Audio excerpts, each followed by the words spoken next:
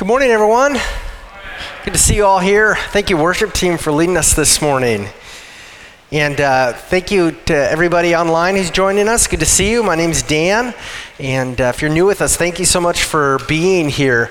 We'd love to get to know you. By the doors, there's a box that has connection cards on top of it, and that's just a way for us to get to know a little bit about you. And so if and when you feel comfortable letting us know about you, we would love for you to fill one of those out, and you can put that off, drop that off in the box. If you have your Bible with you, please turn with me to Ephesians chapter 5.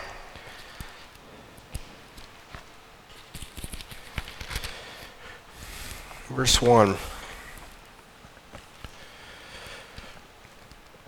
This week I was reading part of a sermon by Charles Spurgeon, one of my favorite preachers from the 1800s, and he describes a short conversation between two men. "Well, Jack, old fellow," said one man talking to another man who had recently joined the church, "I hear you have given up all your pleasures." No, said Jack. "The fact lies the other way. I've just found all my pleasures, and I've only given up my follies." Spurgeon continues, "Every Christian man can confirm that way of putting it. We who have believed in Jesus have lost no real pleasures, but we have gained immensely better pleasures. And if anything sinful was a pleasure to us once, it is not so now. When we discovered it to be evil, it ceased to be pleasure, and we thrust it away without regret. We've lost nothing by conversion that was worth the keeping. But what we gained by coming to Christ has been an inconceivable reward to us. Is it not so, brethren? Are we not blessed in Christ?" Is that great? He preached that a couple hundred years ago, and the same is true today. And this is what the Apostle Paul has been telling us in recent weeks in this letter to the Ephesians, that the way to our greatest pleasure is not to walk like the world walks, but to trust in Jesus and to walk the way he walks. And so the Apostle Paul has been teaching us how to walk, how to live as God's dearly beloved children. So to walk like the Lord, we must walk in love, we must walk in light, and we must walk in wisdom. That's what Paul says in Ephesians 5. And today we're going to explore what it means to walk in wisdom. So let's just reread where we've been here, starting at verse 1, and we'll read all through verse 21. "Therefore, be imitators of God as beloved children, and walk in love, as Christ loved us and gave himself up for us, a fragrant offering and sacrifice to God. But sexual immorality and all impurity or covetousness must not even be named among you, as is proper among saints. Let there be no filthiness, nor foolish talk, nor crude joking, which are out of place. But instead, let there be thanksgiving. For you may be sure of this, that everyone who is sexually immoral or impure, or who is covetous, that is, an idolater, has no inheritance in the kingdom of Christ and God.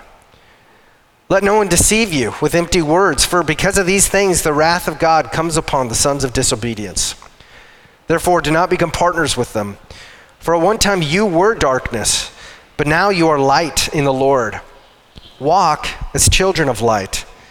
For the fruit of light is found in all that is good and right and true. And try to discern what is pleasing to the Lord. Take no part in the unfruitful works of darkness, but instead expose them. For it is shameful even to speak of the things that they do in secret. But when anything is exposed by the light, it becomes visible. For anything that becomes visible is light. Therefore it says, 'Awake, O sleeper, and arise from the dead, and Christ will shine on you. Look carefully then how you walk, not as unwise, but as wise, making the best use of the time, because the days are evil. Therefore do not be foolish, but understand what the will of the Lord is. And do not get drunk with wine, for that is debauchery, but be filled with the Spirit, addressing one another in psalms and hymns and spiritual songs, singing and making melody to the Lord with your heart, giving thanks always and for everything to God the Father in the name of our Lord Jesus Christ, submitting to one another out of reverence for Christ. It's the word of the Lord. So Paul brings all of these instructions to a head here in verse 15 when he says, "Look carefully then how you walk, not as unwise, but as wise." So God wants you to experience the blessing of living a life of wisdom. And he also says that a crucial part of living a life of wisdom is not to live unwisely. Okay. So how do we become wise? Well, in God's word, he tells us a number of ways to become wise. In the book of Proverbs, in the wisdom literature of the Old Testament, which largely deals with this, God tells us that if we want to become wise, one thing we should do is surround ourselves with wise people who love the Lord. In the book of James, God tells us that the reason we don't have wisdom is because we don't ask God for wisdom. And so we should ask God for wisdom. In Matthew's gospel, Jesus said that fools build their lives on the sand, but wise people build their lives on the rock of Jesus' words. And so we must devote ourselves to reading Jesus' words if we want to gain wisdom. And here in verse 16, Paul says that one of the most important ways to live wisely is first to make the best use of your time. And then he gives a reason for that. The reason we must make the best use of our time is because the days are evil. And so he's not talking specifically about day and night here. He's talking about the days. The days in which we live are evil. And as former sons and daughters of disobedience, we are constantly pulled and tempted to waste our time and to waste our lives by doing the same unfruitful works that we used to do when we lived in the darkness. And so that means we have to be sober-minded. We have to be vigilant about our time. We have to use our time in ways that God says is best. And the way that God says is best is often diametrically opposed to the way that the world says is best. And I think this includes doing three things. First, we want to avoid wasting time. Okay? Avoid wasting time. In Psalm 90, verse 12, Moses prays to God, "So teach us to number our days, so that we may get a heart of wisdom." So teach us, Lord, how few are the days we have in this life, so that we may live our lives with wisdom. Because when we live in the awareness of how short our lives are, when we live in the awareness that every moment that we have is a gift from God, then we begin to really appreciate every moment that we have. It makes us not to want to waste our time. It makes us not to want to waste our lives. And when we talk about wasting time and wasting our lives, we have to be careful what exactly we mean by that, because some people might say, well, it's a waste of time to do this, this, and this. It's a waste of time to recreate and do fun stuff. It's a waste of time to rest. That's actually not what the Bible says. Starting in the first chapter of the Bible, we see that God's desire for us is to have times of rest and to rest in Him. That is a wise use of time. That's what the idea of Sabbath is all about. To take time and say, you know what? God is God, I'm not. And even if I don't get all this stuff done that I think I need to get done, God's still got me and He's in control. And that's good. It's more important for me to trust in Him. Now, that being said, regarding rest and recreation, it should be done in moderation, right? We don't want to become lazy. The Bible talks a lot about that. We don't want to become dull. We don't want to become futile in our thinking about God's will and God's purpose for our lives. We don't want to forget that God has a reason and purpose and mission for us here. And so we should ask the Lord to help us examine our own lives, to see, Lord, how can I make the best use of my time in this season of life with the the time that I have, what my family situation is like, what my job's like. How can I make the best use of my time for your glory, God? And so we begin just by asking some practical questions, right? Like, how much time do we really need to spend on social media every day? I mean, at what point is it just a waste, right? I mean, how much time do we really need to spend watching the news every day and reading the news? There's a point, it's good to be informed, but at what point is it like, this isn't really helpful or edifying to me? How much time do we really need to spend watching TV and watching movies and watching YouTube? Now, these things aren't necessarily bad in and of themselves.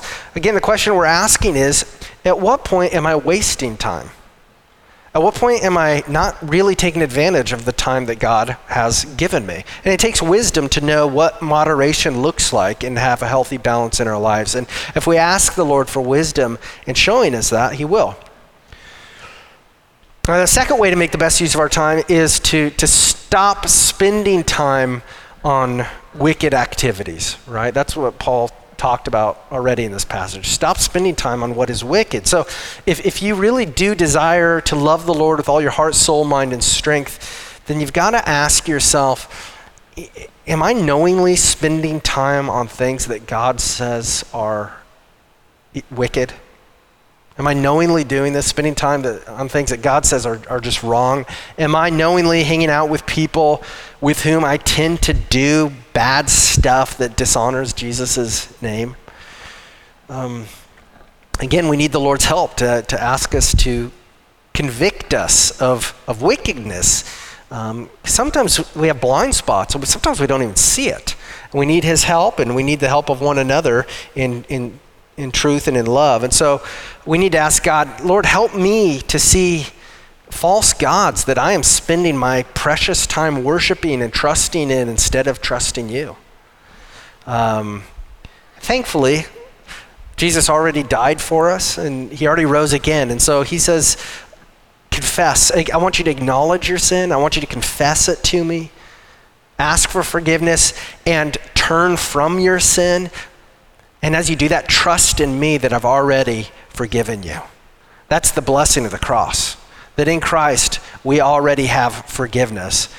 And then, though, to stop the wickedness that we're involved in, and especially habits of sin, we need to try to put practical measures in place in our life that will help us stop spending time on wicked activities. And I'm not going to list specific examples right here, but we need to pray to the Lord. What would that look like for me in my life to do that? And then the third way to make the best use of our time is to prioritize our time. To prioritize our time for maximum edification, for maximum service, for maximum kingdom of God expansion. And, maybe one of the best aspects of this whole coronavirus time is that it has forced us to slow down. It's just forced us. We haven't had a say in it. And so we'd be wise to see this as an opportunity, to see it as an opportunity to evaluate life, our rhythms of life, how we spend our time as individuals and families, and how do we want to spend our time as individuals and families going forward, if things are how they are, or if things continue to improve. And we need to be thinking about these things, because the reality is there's a lot of good ways to spend our time. There's bad ways, there's good ways, but God calls us to say no to a lot of good things in order to say yes to the best things, because we can't say yes to every good thing. We have limited time. And so, God, what are those best things that you want for me and my family, that you want me to say yes to? What are those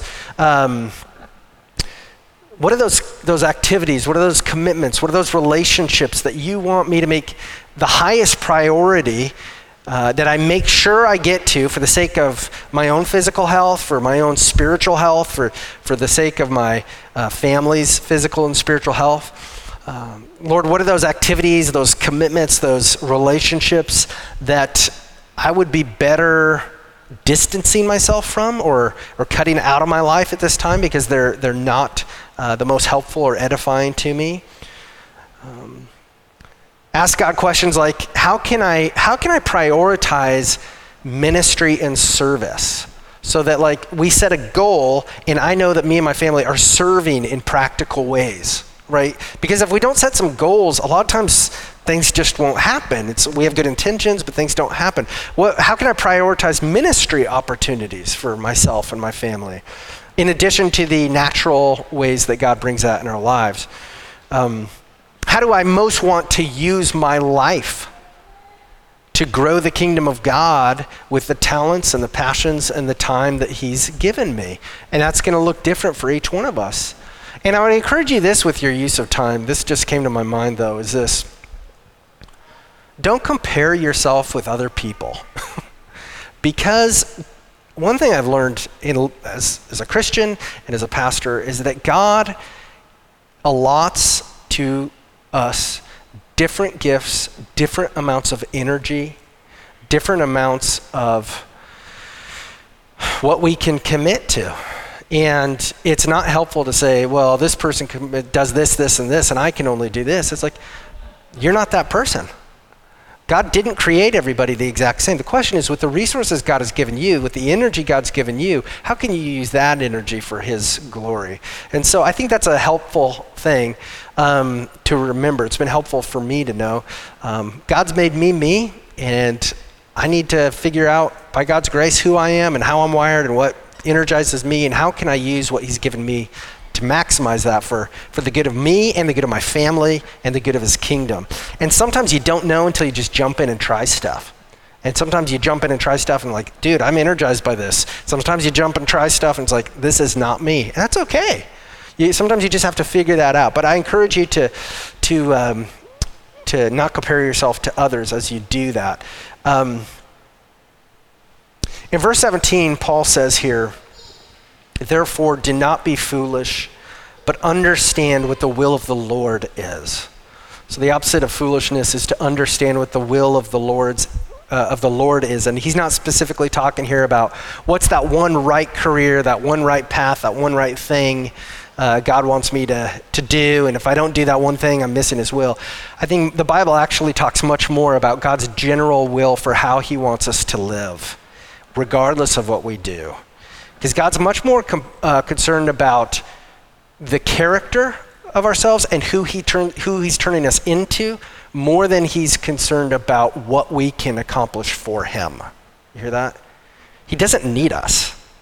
He's more concerned about making us into people who look and love like Jesus Christ, rather than specifically we think of career paths or whatever.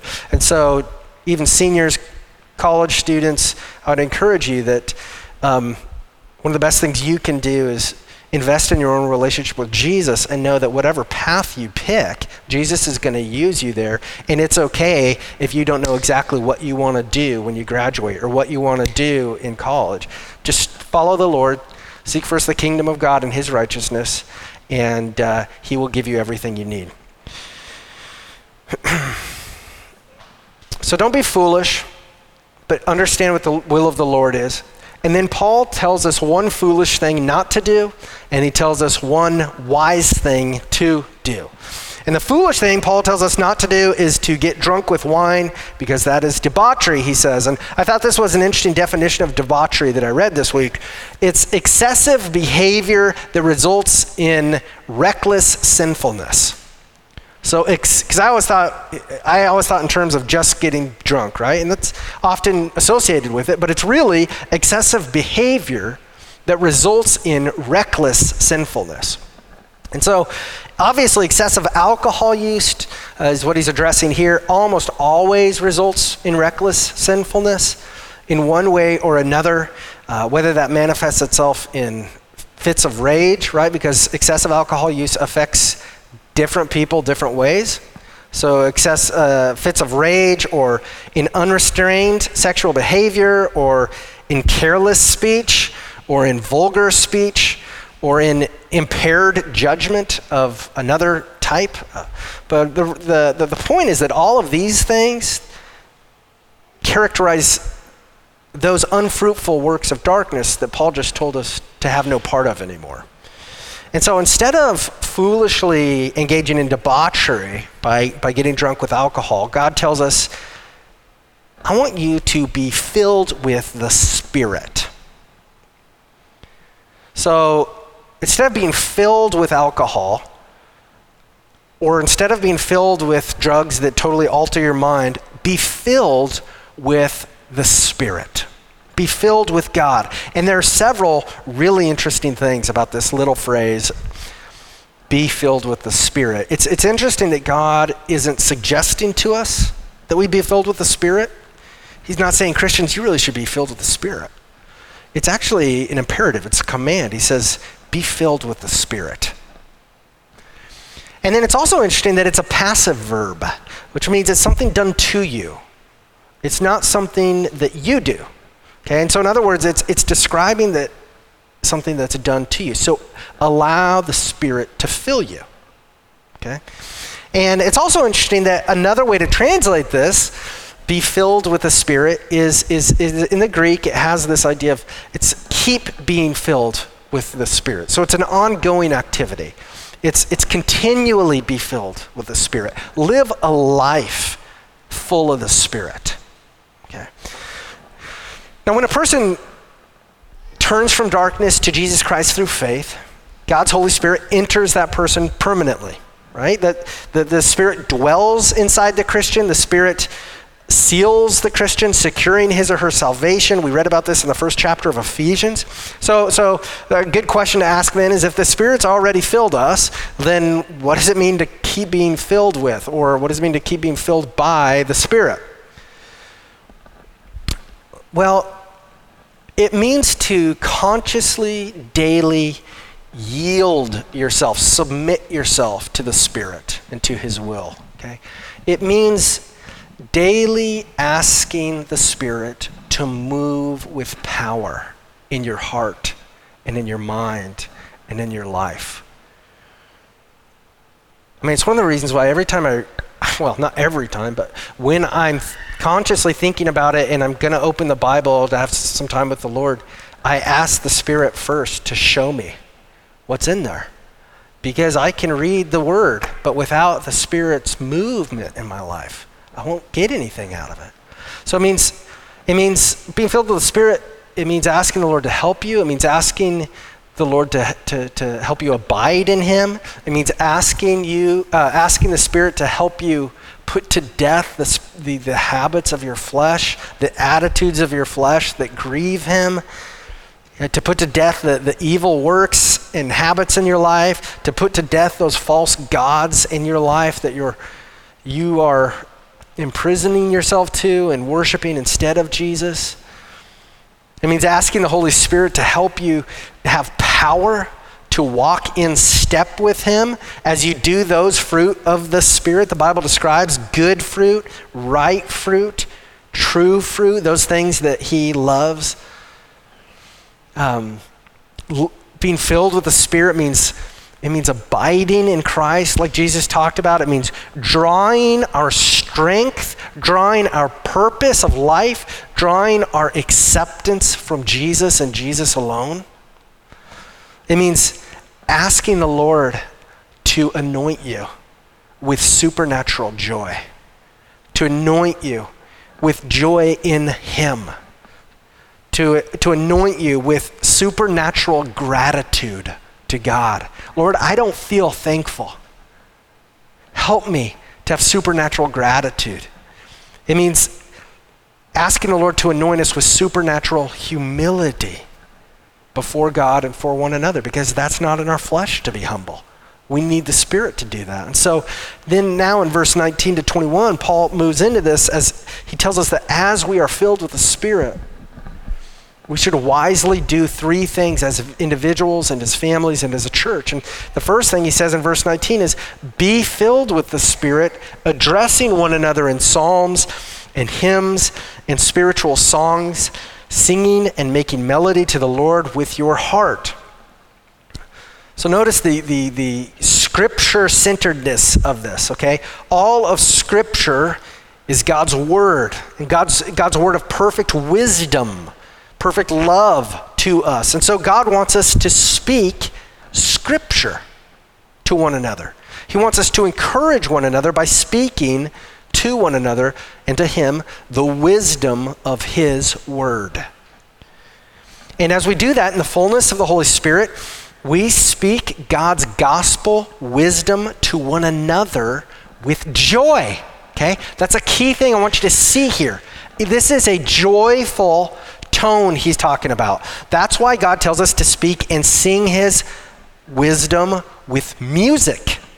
Okay? Because singing God's truth, making melody to the Lord, is an expression of joy in the Lord, an expression of delight in God. And that's why Paul says specifically, I want you to make melody to the Lord with your hearts. Okay? He doesn't say with your lips. Obviously, that's the way it comes out is through our lips. But where do those words that come to our lips come from? From our hearts. And so what he's saying is it doesn't matter how good your voice is. What God wants is for you to sing to him with your heart. The Lord wants us to worship him with our hearts as we celebrate his love and we celebrate his faithfulness to him. And then Paul lists 3 different types of songs to sing in our hearts. He tells us, sing the Psalms together. So God has given us the words to sing in the Psalms of Scripture. And so now we in Christ get to celebrate that these Psalms are not just, abstract words that don't mean anything to us or happy thoughts that someone wrote 2,000-3,000 years ago, but they're actually the promises that we get to sing now because they belong to us in Jesus Christ. That is great news. And then he says, sing hymns, which probably refers to short songs that the early Christians memorized and sang when they were together. We read about the disciples singing some hymns, short songs that they knew that were memorized. And then he tells us to sing spiritual songs together, which probably refers to new songs that kind of overflow out of your heart. But the big point here is that because of all the spiritual blessings we have in Christ, we have a song to sing, you guys. We have never-ending songs of joyful worship to sing to our God who loves us. He loves us so much. And so what the Lord is telling us is this: you are wise, child, to seek your joy in the Lord through singing to him. Just like that. Through singing to him. Okay? You are wise to do that. And then second, in verse 20, be filled with the Spirit, giving thanks always and for everything to God the Father in the name of our Lord Jesus Christ. Spirit-filled, joyful followers of Jesus are thankful people. And isn't that an area we all need to grow in? Just being thankful. Paul has said this numerous times so far in this letter, that living a life of thankfulness to God honors the Lord, and at the same time, it also helps us greatly. Because what does thankfulness do for us? Well, it really edifies us. Giving thanks to the Lord lifts our spirits.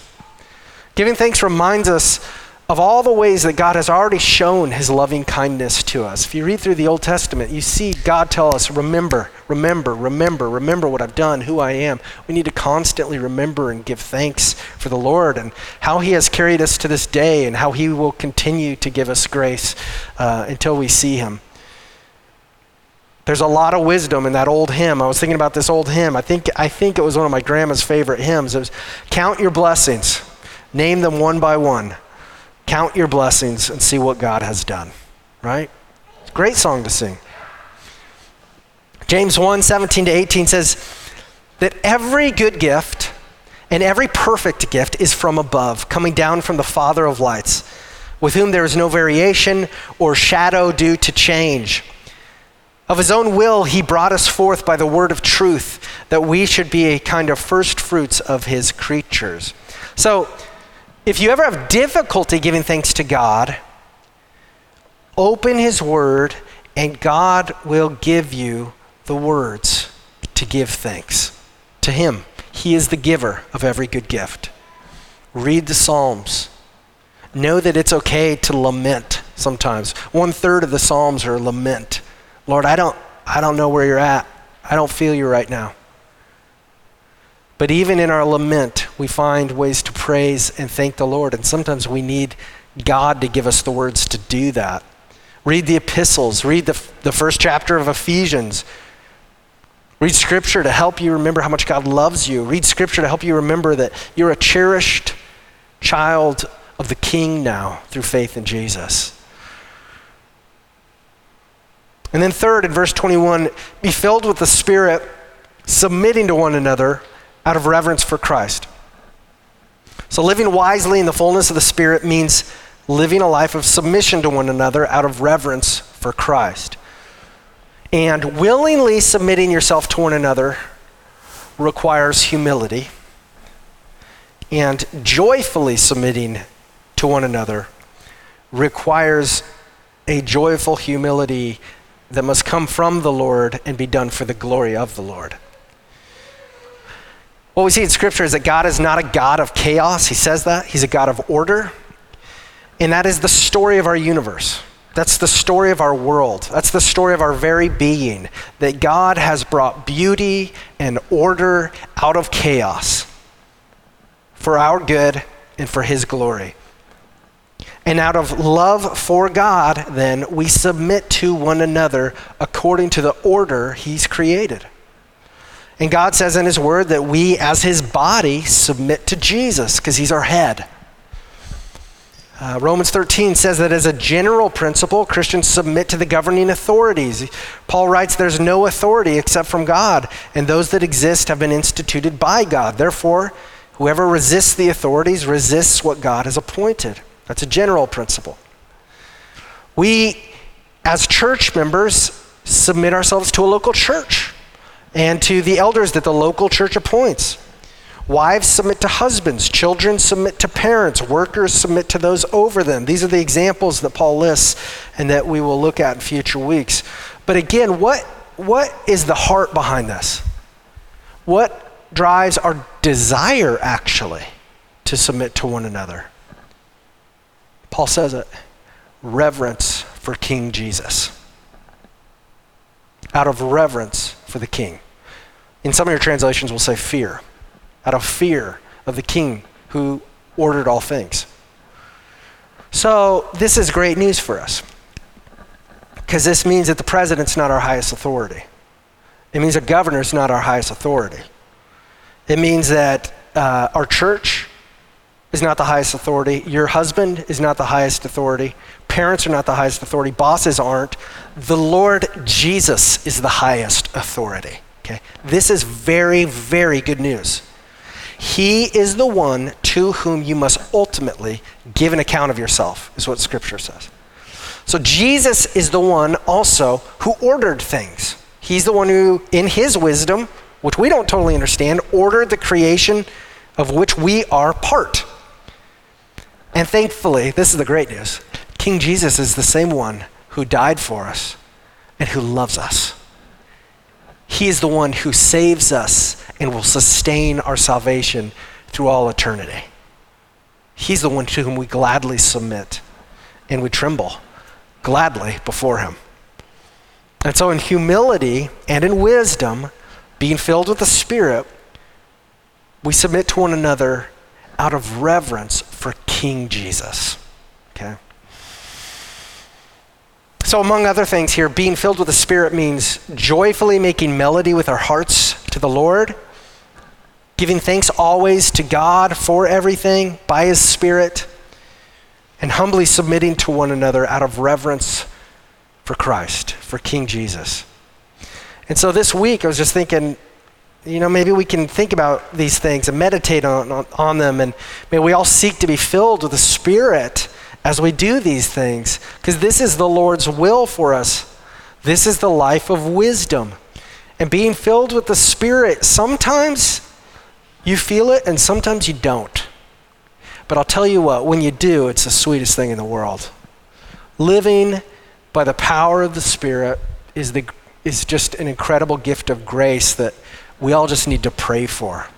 Because for us as individuals, for our families, and for the church, because that's when we're living in step with the Lord. And it's a true blessing, and it's the way we were created to exist in a love relationship with God.